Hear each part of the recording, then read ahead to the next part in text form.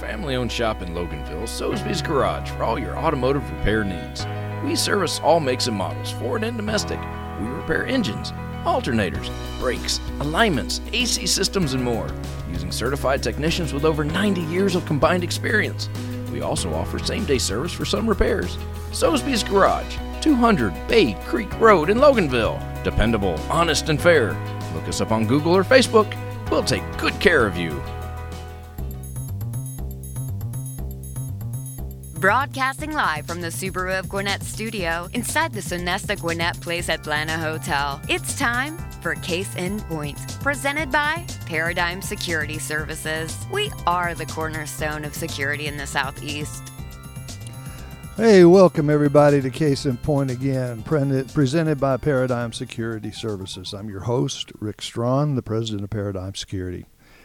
We are excited to be with you once again today on Business Radio X. We're broadcasting live from the Subaru of Gwinnett studio, located in the beautiful Sonesta Gwinnett Place Atlanta Hotel here in Duluth, Georgia. In addition to Paradigm Security Services, this show is also brought to you by Soesby's Garage. You heard a little clip on them before we came in. They are looking for some good master mechanics. He's grown so much, and of course, like everybody else, he's having a hard time getting people to work for him. But right now, he's just brought in a few, and he's looking for one or two more. So give John a call at Soesby's Garage.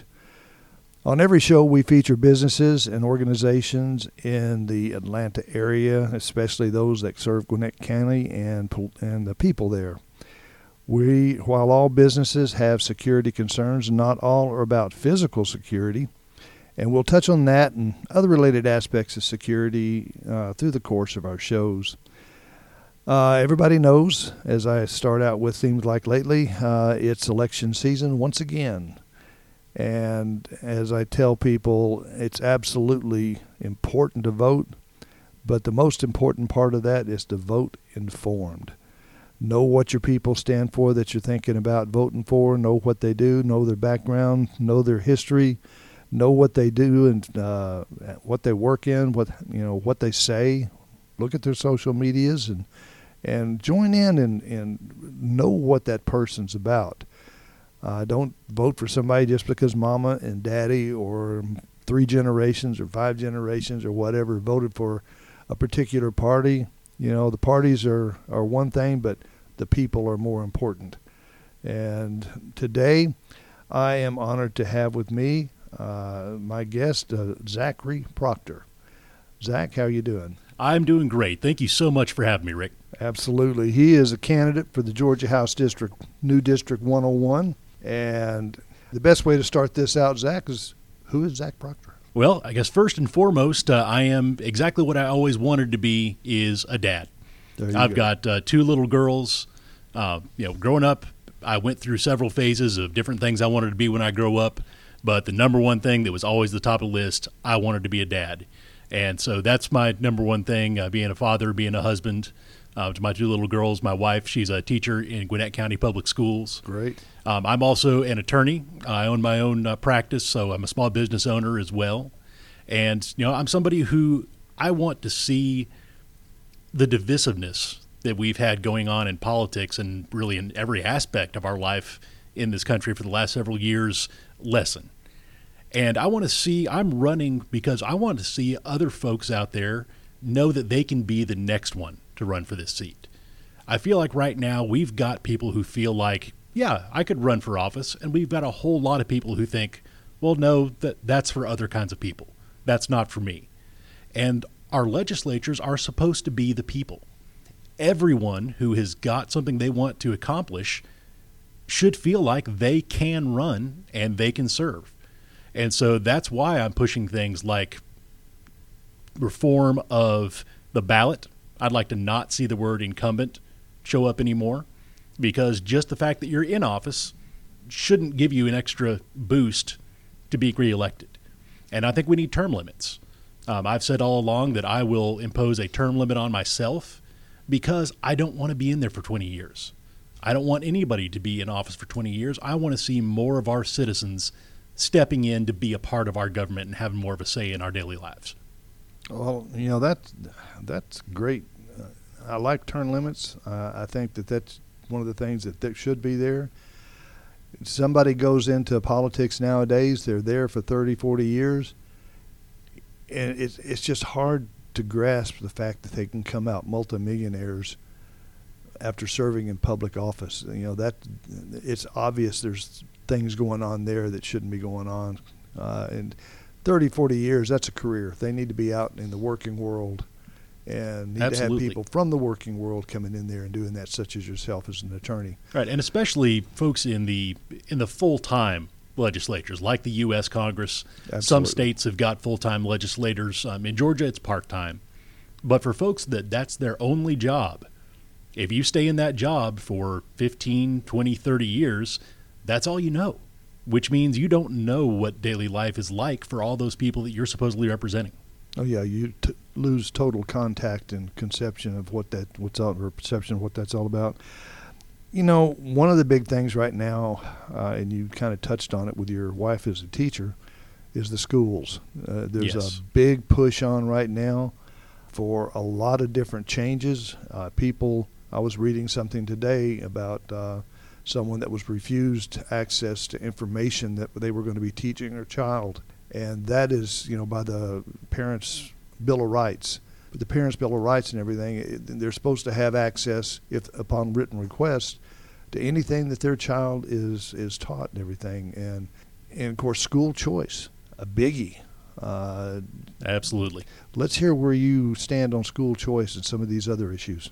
This is maybe the biggest point of divergence between me and my opponent, because I am a big proponent of school choice. I believe that we've got good schools, especially here in Gwinnett County, but that's not the case everywhere in the state.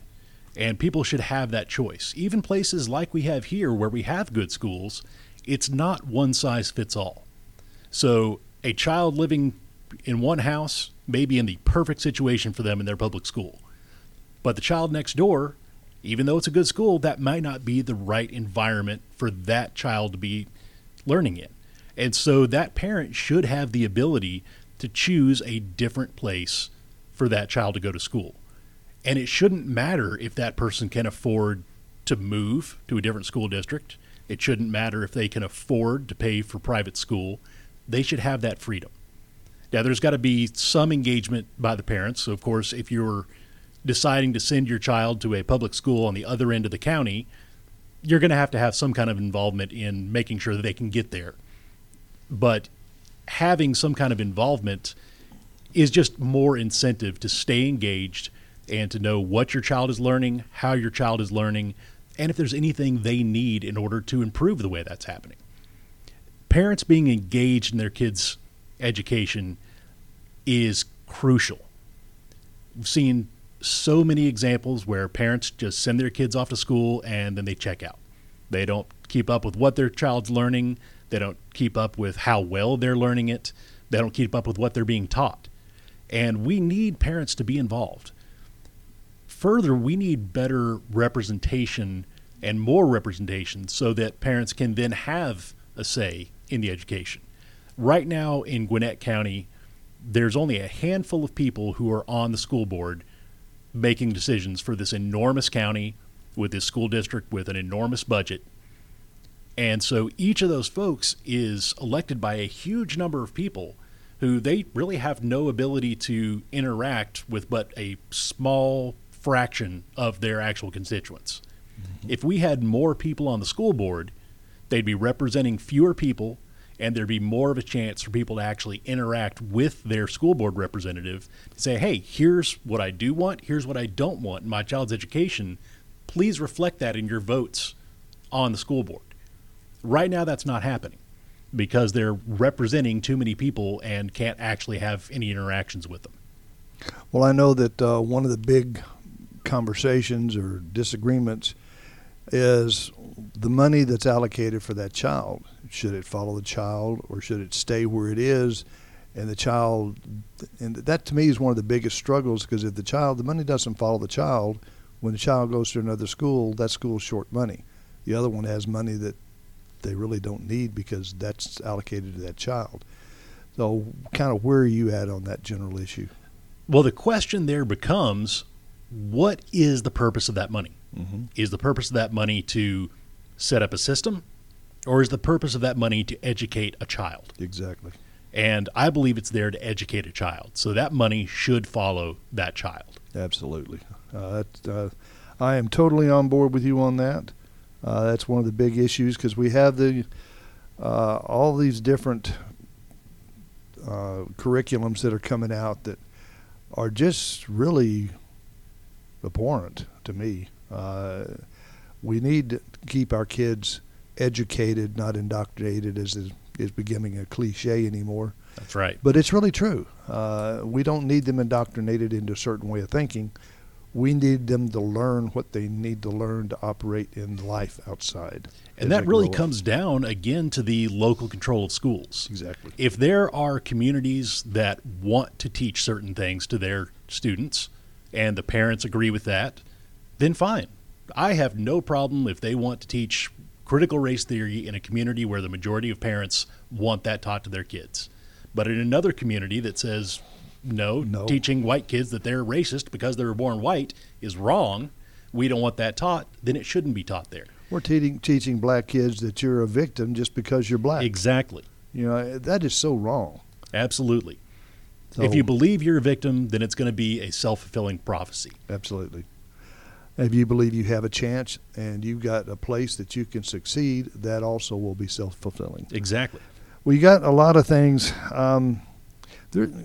Income tax or state tax returns and stuff.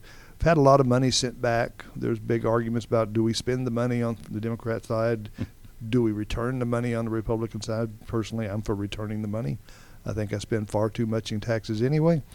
But there's a lot of talk about tax reform. You've got the consumption-based tax. You've got the different platforms for tax. Kind of where are you at on the state income tax deal? Well, it's interesting you mentioned the rebate versus reinvest the tax surplus. I worked on Capitol Hill right out of college back in 2002 to 2004 for a Georgia congressman, Max Burns, who is actually in the state Senate now and is supporting me, thankfully. But that was a big issue that we were dealing with then, because there was a tax surplus. Back then, of course, we had a Republican majority, so of course there was a tax surplus. And that same debate was happening of, do we give this money back to the people we took it from, or do we spend this? And again, it was on party lines as to where we go. And so, again, the Republicans were in the majority, so we did end up giving tax breaks and sending tax money back to the voters. And that's what we need to be doing in Georgia as well. I'm running for the state house, so I will only be able to affect policy in the state of Georgia, right, which means that what they're doing in Washington, D.C., which is being run by the Democrats currently, and they are wrecking our economy. They are causing horrible inflation. Our grocery bills have gone up so much that we're actually having to change our diets. Yeah. And we have had to cut out certain things that we used to eat on a regular basis because we just can't afford it anymore. And we had to adjust our household budget. They're messing that up, and we can't fix that on the state level. What we can do is try to make sure that Georgians keep more money in their pockets so that inflation doesn't hurt them quite as much. If everything's costing more, we need to make sure that you're keeping more of your paycheck. And that's part of the reason why I think that we need to move to eliminate the state income tax and go to a consumption-based tax instead. The great thing about consumption-based tax is if you think about our current system, where you measure your income, you report that income to the Department of Revenue, and then they decide how much you pay. Usually we pay ahead of time, and then they decide if you get any of that money back or not. Right. Well, you think about the criminals out there. I was a prosecutor for a couple of years. I've done criminal defense work for years.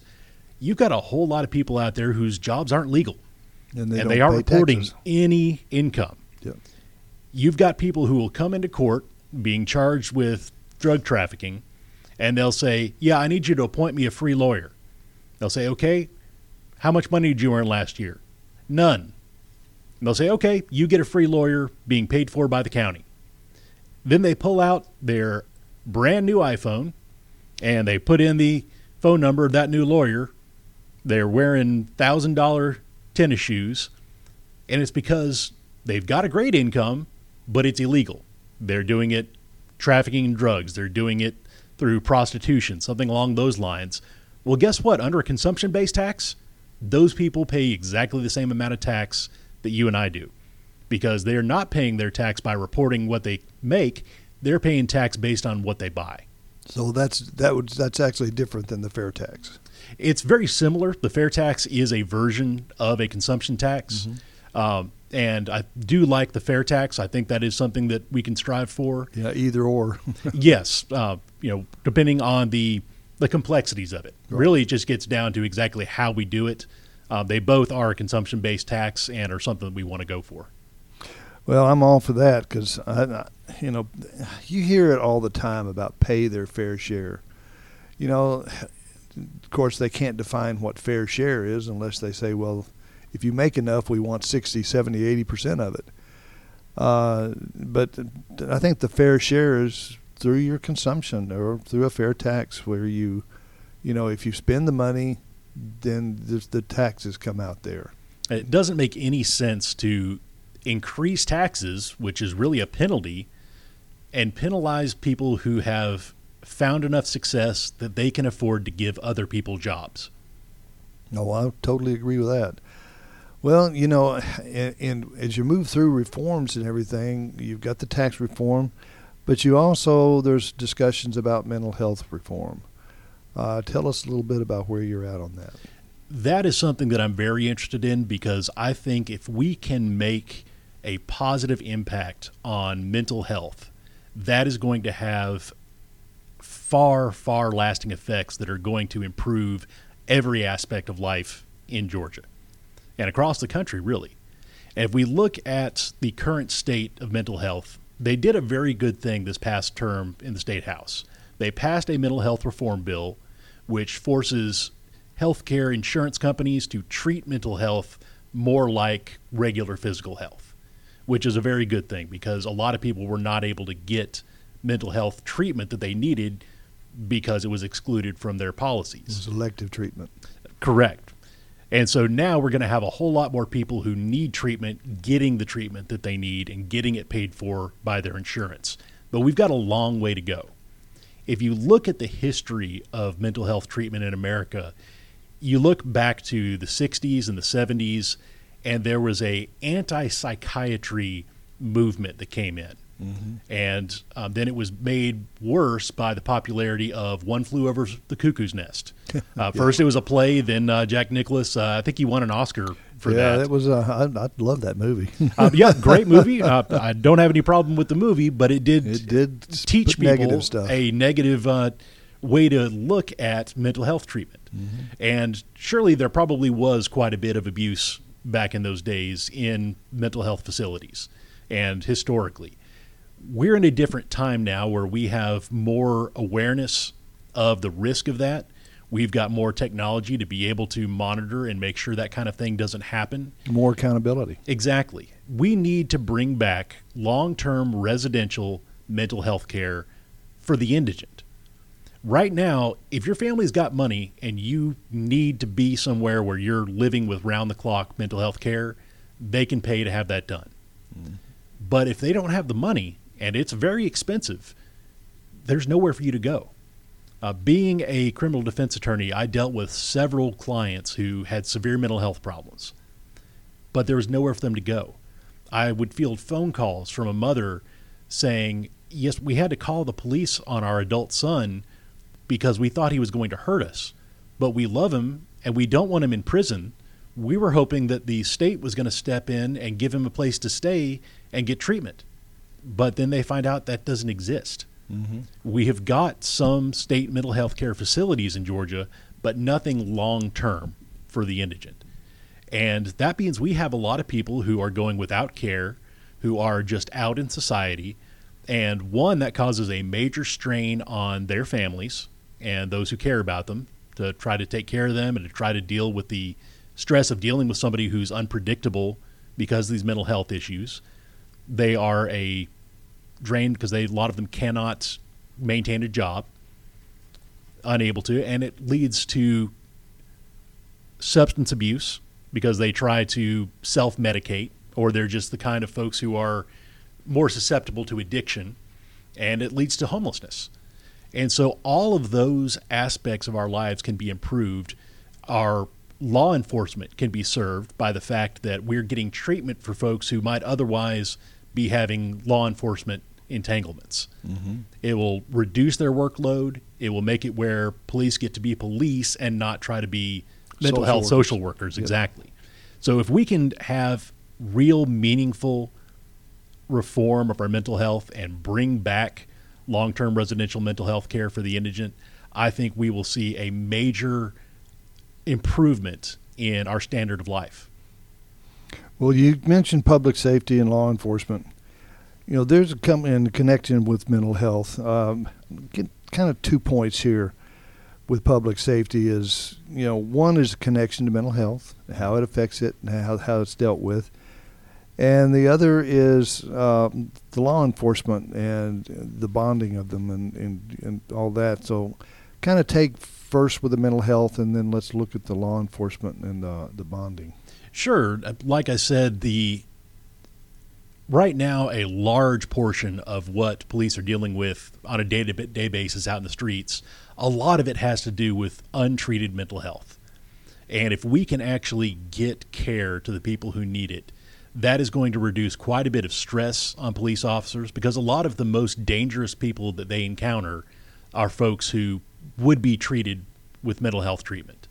The most dangerous kind of call for a police officer to respond to is a domestic violence incident, because tempers are up. They don't know what's happening in there.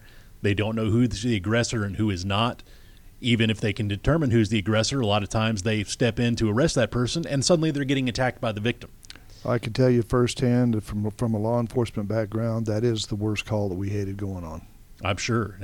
That's where we see most police officers getting injured or even killed. Yeah, absolutely. And a lot of that stems from mental health. You get people who are undiagnosed or who are untreated. They get in relationships, and they can't sustain those relationships, and the relationships get strained, and they become violent. And then police get called out to those situations.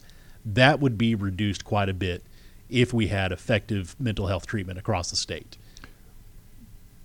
On that subject, one quick question is, how does it get paid for? That is a question that we're going to have to deal with. And that is something that we will probably have to explore. That's one of these things, it's a complicated enough issue that we can't step in and just introduce a bill saying, hey, let's open some mental health hospitals. We are going to have to probably have a committee put together for a few years that is going to explore how much exactly is this going to cost, what is the best way to do it. Then we can start looking at, okay, we know how much it's going to cost us to do it. Where can we cut from the budget, and what other methods of generating revenue do we have? Obviously, I'm a conservative. I don't want to raise taxes. I want to find some other way that we can raise taxes.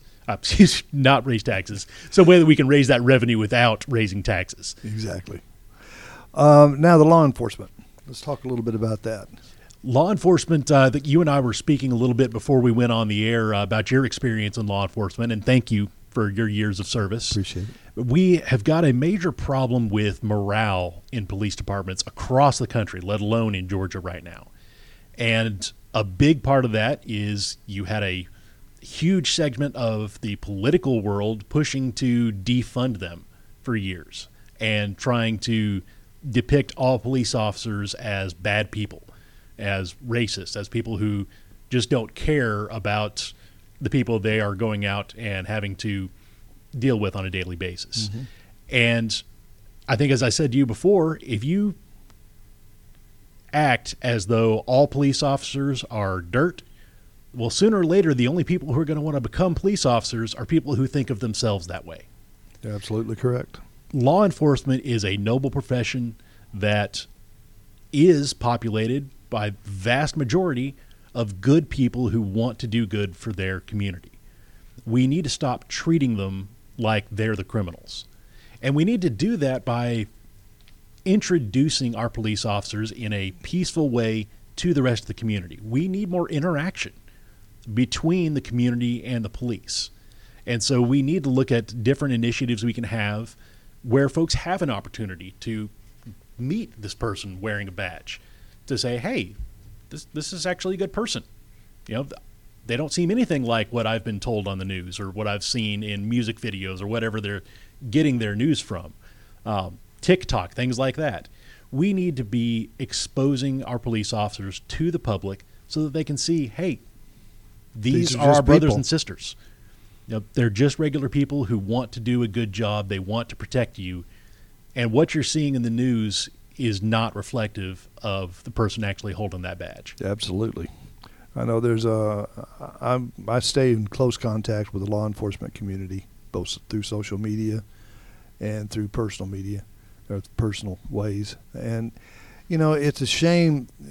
We talk amongst each other, and it's a shame the way that it's portrayed of an almost instant guilt, and not given the benefit of the doubt when something comes up. And the way the media portrays it now is they portray it as an immediate guilt, and then you have to back up from it. Not only the media, but you deal with the administrations. Right, the administration and the politicians. Absolutely. And when you go down that road, it's hard to get the perception. I mean, reality is perception. Right. And it's hard to change the reality perception of where these officers are and what actually happened. And because the reality of it may be one thing, but they have just beat these drums like crazy and drilled into everybody that there was something wrong, when it may have been absolutely nothing else on a split-second decision that officer could do. Right, and I'm very glad to see that we've got so many more officers now are wearing body cams. Absolutely. Because that protects the officer. Now, that doesn't mean that's going to solve all the ills, because it's very easy for a layperson to watch a video and then armchair quarterback it and say, oh, well, heck, that was the wrong decision. Sure it is. You know, we can't be second-guessing the decision-making of someone whose life is on the line, having to make a decision very, very quickly with limited information based on what we know a week later, seeing everything and reading background about the whole situation. That's something that people are not going to understand. But having that video there is a whole lot better than not having that video there. Oh, absolutely. It can work both ways. It can show where you did something wrong, and it can also show where you didn't. Too many times people take pieces of it. The media takes pieces of it. They put it up, and it's hard to make judgments unless you see the whole thing. And very seldom does anyone ever get to see the whole thing. Well, that problem goes much broader than just in law enforcement. Oh, yeah. Video has become a political weapon now. Oh, absolutely. That people will edit videos, just show you little clips. It happened some in print before as well, where they'd print, a part of somebody's sentence in a quote, or print something totally out of context and say that it meant something that they clearly did not mean. Absolutely. But it's much more effective when you do that with video.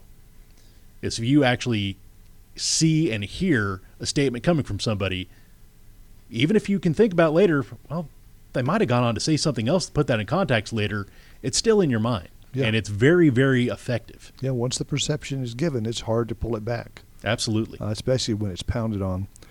Well, what about your legislative experience? Have you, can you tell me something about that? What have you done in that way? Sure. Like I mentioned before, one of my first jobs after I graduated from college was I went and worked on Capitol Hill.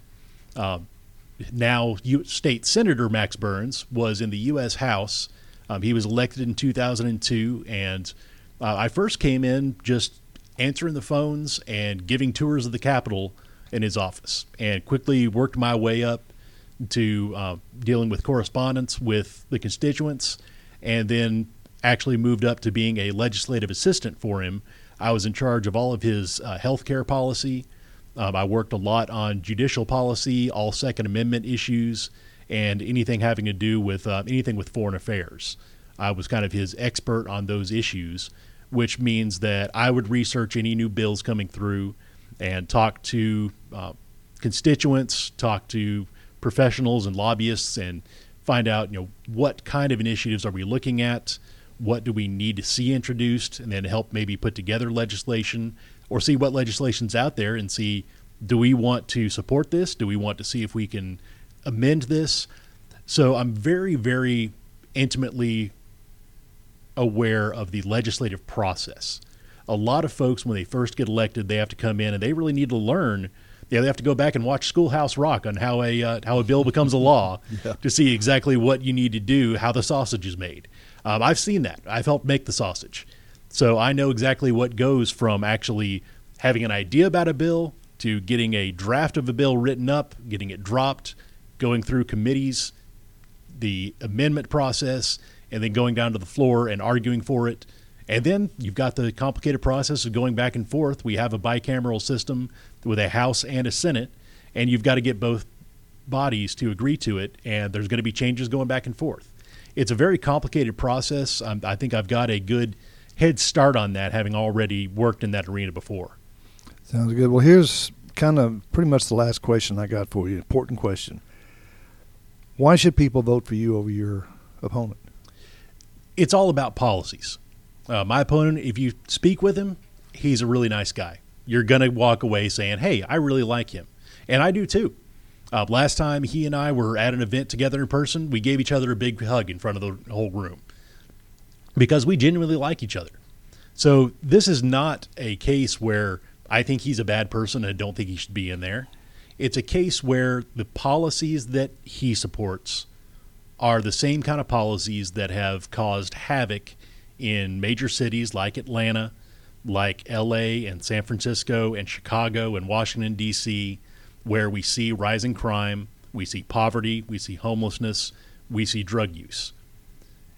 I'm not one of the people that will look at a Democrat and say, I think they want to institute socialism in America, I think they hate the country, and they want us to fail. Everybody wants the same thing. It doesn't matter if you've got an R next to your name or a D next to your name. Ultimately, you want to see you and all of your neighbors living a safe, healthy, prosperous life. Where we disagree is what policies actually get us there and which ones actually do more harm than good. And the left-wing policies that my opponent will be supporting, they're the ones that actually do more harm than good.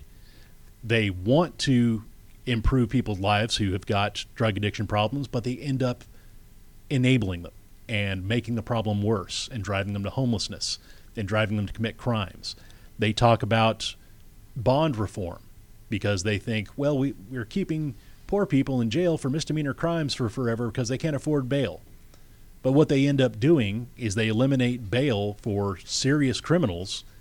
And we talked about the morale of police officers. What does it say to a police officer that they lock up a dangerous criminal and then that person immediately gets released and put back out to commit more crimes? It says a lot, let me tell you. So I will be pursuing conservative policies that have been proven to actually do good and improve the standard of living that we're going to have here in the state of Georgia. Well, I know those unintended consequences are hell. Absolutely. Well, Zach, I appreciate very much you being here and putting this out on the earth and letting people. And I want to stress again, if you have any more questions, I've got a whole lot of other things I could ask you, but unfortunately we're limited on time. But if anybody can think of questions that they want to ask Zach and get his opinions on, his position on, and I strongly suggest that you do that, as well as with his opponent, get their positions on it, find out how they react and what their solutions are. And how would they get in touch with you? We can use my website, which is ZachProctor4StateHouse.com. Now, the trick there is that Zach is spelled Z-A-C-H and Proctor is spelled P-R-O-C-T-E-R. Everybody always wants to spell Zach with a K and Proctor with an O-R.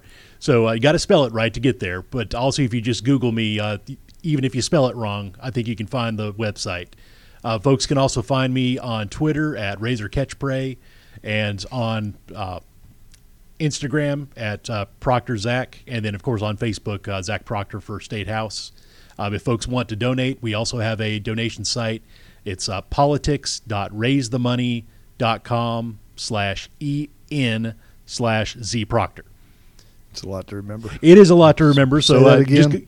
If you go to the website, again, it's Zach Proctor for StateHouse.com, or the donation site, which you can link to off of there, maybe easier, is politics.raisethemoney.com/EN for the English language /ZProctor. And Sounds so I great. do welcome everybody to go check out the website, look at our platform to keep more money in Georgians' pockets, to build safer communities, and to keep parents engaged in their kids' education. Well, those are all important points, and I appreciate you coming on and giving us your look at it, and wish you a lot of luck in your race. Thank you so much. I had a great time. Well, it was enjoyable having you, and it was a lot of good information. So thank you all for joining us on Case in Point, presented by Paradigm Security Services and in part by Soesby's Garage. Be sure to join us for the live broadcast every other Wednesday at 11:30 a.m. here on Business Radio X. If you miss the live broadcast, no worries. You can enjoy the show anytime by visiting businessradiox.com, selecting the Gwinnett Studio, and then, of course, click on Case in Point. This program is available on iTunes, iHeartRadio, Spotify, or wherever you get your favorite podcasts. Please be sure to subscribe. Please hit that subscribe button to Case in Point so that you don't miss any of our future episodes. And for my guest, Zach Proctor, and that's with an E-R, and my producer, Mike, remember, I am Rick Strawn. And again, remember, at Paradigm Security Services, we cover more than just your assets.